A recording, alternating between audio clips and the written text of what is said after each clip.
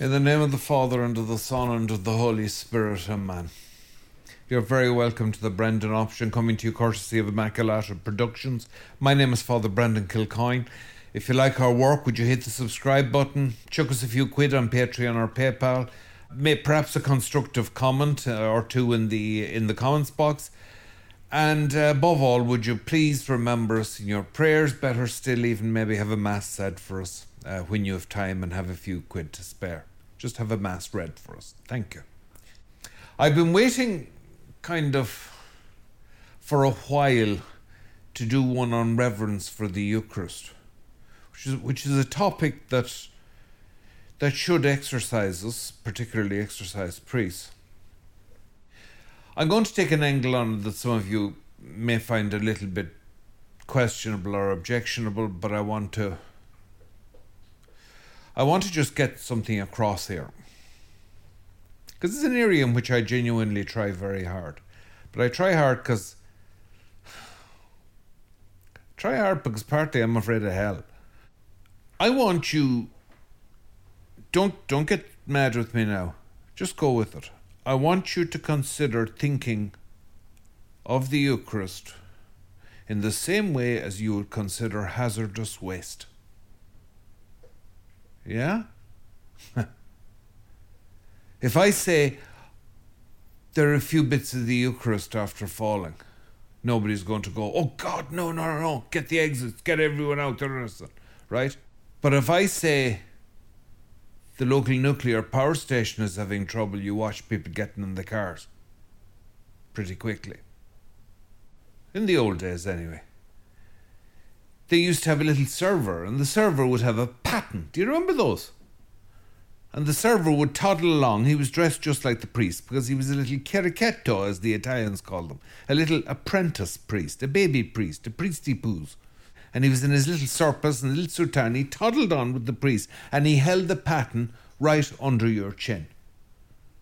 Because the danger was that the slightest piece could fall off the host, because the trouble is, in Catholic theology, as affirmed clearly in various councils, let's concentrate on the Council of Trent, for example, which was answering the objections of the Reformers, and so on, right down to the great Second Vatican Council. The Catholic Church has held that this is the body and blood of our Lord Jesus Christ, and it is present through a metaphysical process called transubstantiation, which is not entirely metaphysical.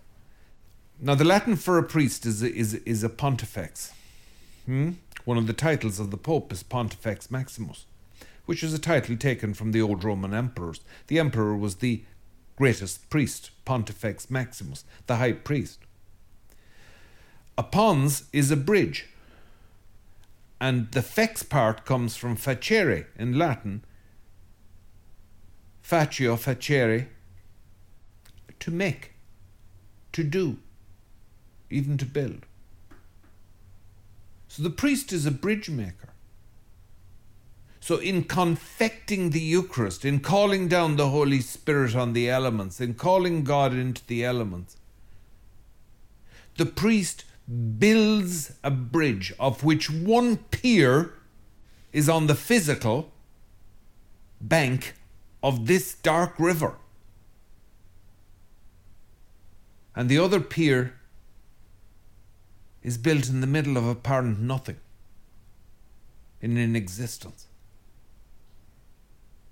as far as the world is concerned. And the priest has built the bridge, God acting through the priest. That which was of one substance has now become of another substance. That which was bread is now flesh and blood, and specifically the flesh and blood of one first century Jew, the anointed, the chosen one, the Messiah, the Son of God, our Lord Jesus Christ. So, transubstantiation operates between one sphere and the other, the physical and the metaphysical. And substance is changed. The church has always been crystal clear, or for a long time, for many centuries, crystal clear. Our Lord Jesus Christ is present in every single atom of the host. Every single morsel, which is a collection of many atoms. Every single fragment, is the body and blood of our Lord Jesus Christ. In other words, is God. So there's a huge problem here. You see how careful we are with hazardous waste, because you don't want to breathe that stuff in. We should be as careful with the host as with that, because as the Jews knew, indeed as many of the ancient peoples knew, the sacred pollutes and makes one unclean. Now, unclean in the ritual sense. Think about it. Because it is not of our element. It makes you might say, I know I'm being very, very coarse and simple in the way I'm treating a theology, but it makes you practically radioactive. You are polluted by the sacred. I mean, again, in the old days, you couldn't even, if you weren't a priest, you couldn't touch the chalice or well, if you weren't a cleric at a certain level of orders, you couldn't touch the chalice or the ciborium and so on. I just want to offer you this. Because I saw a mother take the host. Her child had a problem, had a disability, and that was fine. The mother took the host, broke it herself, which she had no business doing, committing the fraction, which is the business of a priest. Broke it herself, fed it in little pieces to her child, who was not in any way to blame for this, and indeed perhaps not even the mother either, because she clearly had not more than the most basic acquaintance with catechesis. And then did this with her fingers, sending visible fragments of the host all over the place. And gave me a look that would cut a hole in the side of the Titanic when I looked questioningly at what she was doing. Now, this is going on wholesale. I'm not saying this to judge people. I'm not saying it's wrong. I'm saying you're messing with hazardous waste. Now, please don't. I'm not blaspheming. Please don't just run with this. Please think about the image. Please. The sacred pollutes. I don't mean that the sacred is dirty. Quite the opposite. The sacred is so pure. It is so far beyond us. It pollutes a mere human. You get that off your fingers. Get it off your hands. Fingers must be purified. We are only flesh and blood. You can come back at me on this. Come back at my theology. I believe my theology is perfectly orthodox in this. It is the body and blood of our Lord Jesus Christ in every atom of both species. Now,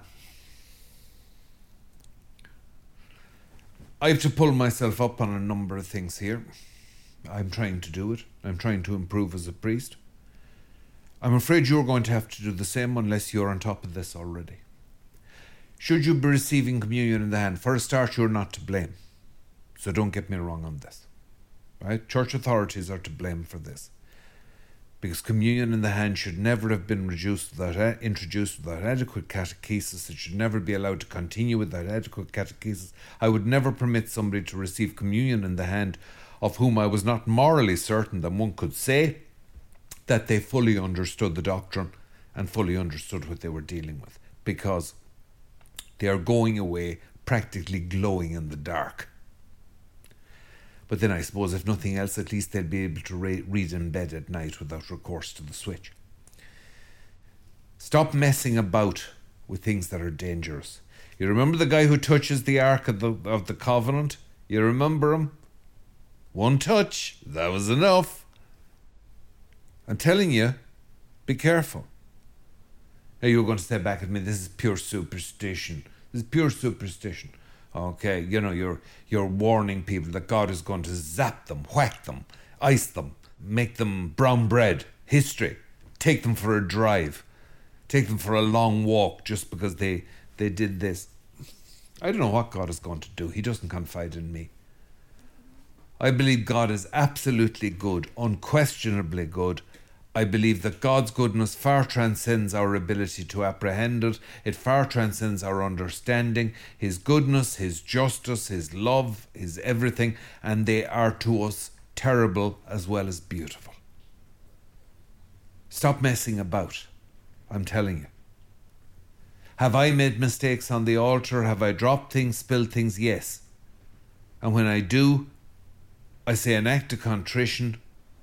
I correct what I've done wrong, and I keep going. I purify my fingers, my hands, and of course the cloths have to be washed. Is there a possibility here for superstition? Yes. Is there a possibility here for neurosis? Hell yes. Is there a possibility here for, just being silly and obsessive and crazy and mad? Yes, yes, and yes again. This is the true faith. It's heady stuff. You can't drink it and drive. Will you just be careful how you receive communion? My advice, as soon as possible to do so without decimating the town with all sorts of bacteria and diseases, as soon as is possible, probably receive on the tongue. Which strangely is probably more, it's probably safer than actually receiving on the hand, in that I've noticed giving out communion, it's the angle, I think. You almost certainly make contact with the hand. Almost always. But you rarely make contact with the tongue. Except for the occasional Catholic who's so zealous in trying to help you that they nearly bite your 2 fingers off at the knuckle. I would consider receiving on the tongue. Okay, and shame on any priest who gives you hassle over it. Okay? I would consider receiving on the tongue. If you receive on the hand, receive very carefully, very reverently, very beautifully. Okay? Receive like so. Take it up with your right hand. Move to the side of the priest so that he can see you consume. Do not walk away with the host in your hand without having put it in your mouth. The priest doesn't know what you've done or what's happening. Please don't do that. And then check your fingers and your hand. And I would go, look, if you're going to look ridiculous, look ridiculous. I'm told the Eastern Orthodox clergy cheerfully do this behind the Holy Door during the Eucharist. Slick your hand. Lick your fingers. Oh, you're too grand? You're too grand to do this? No. Don't let that get in the way of reverence. Make sure that nothing of the host is outside your body. Okay, maybe you're going to say to me, did you really need to do a whole video on this? Hell yes, I needed to do a whole video on this. It needs a whole 20 videos.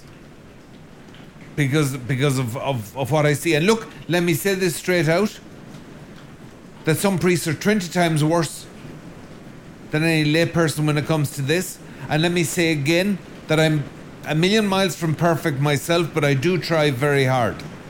That's all I'm calling you to do. I'm calling you to do is to try that we will somehow... Look, we can never be worthy of what God has done for us.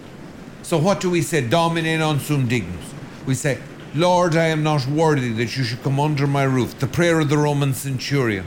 Only say the word, and my soul should be healed.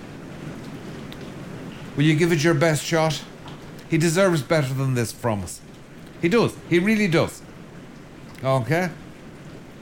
In the name of the Father, and the Son, and the Holy Spirit. Amen.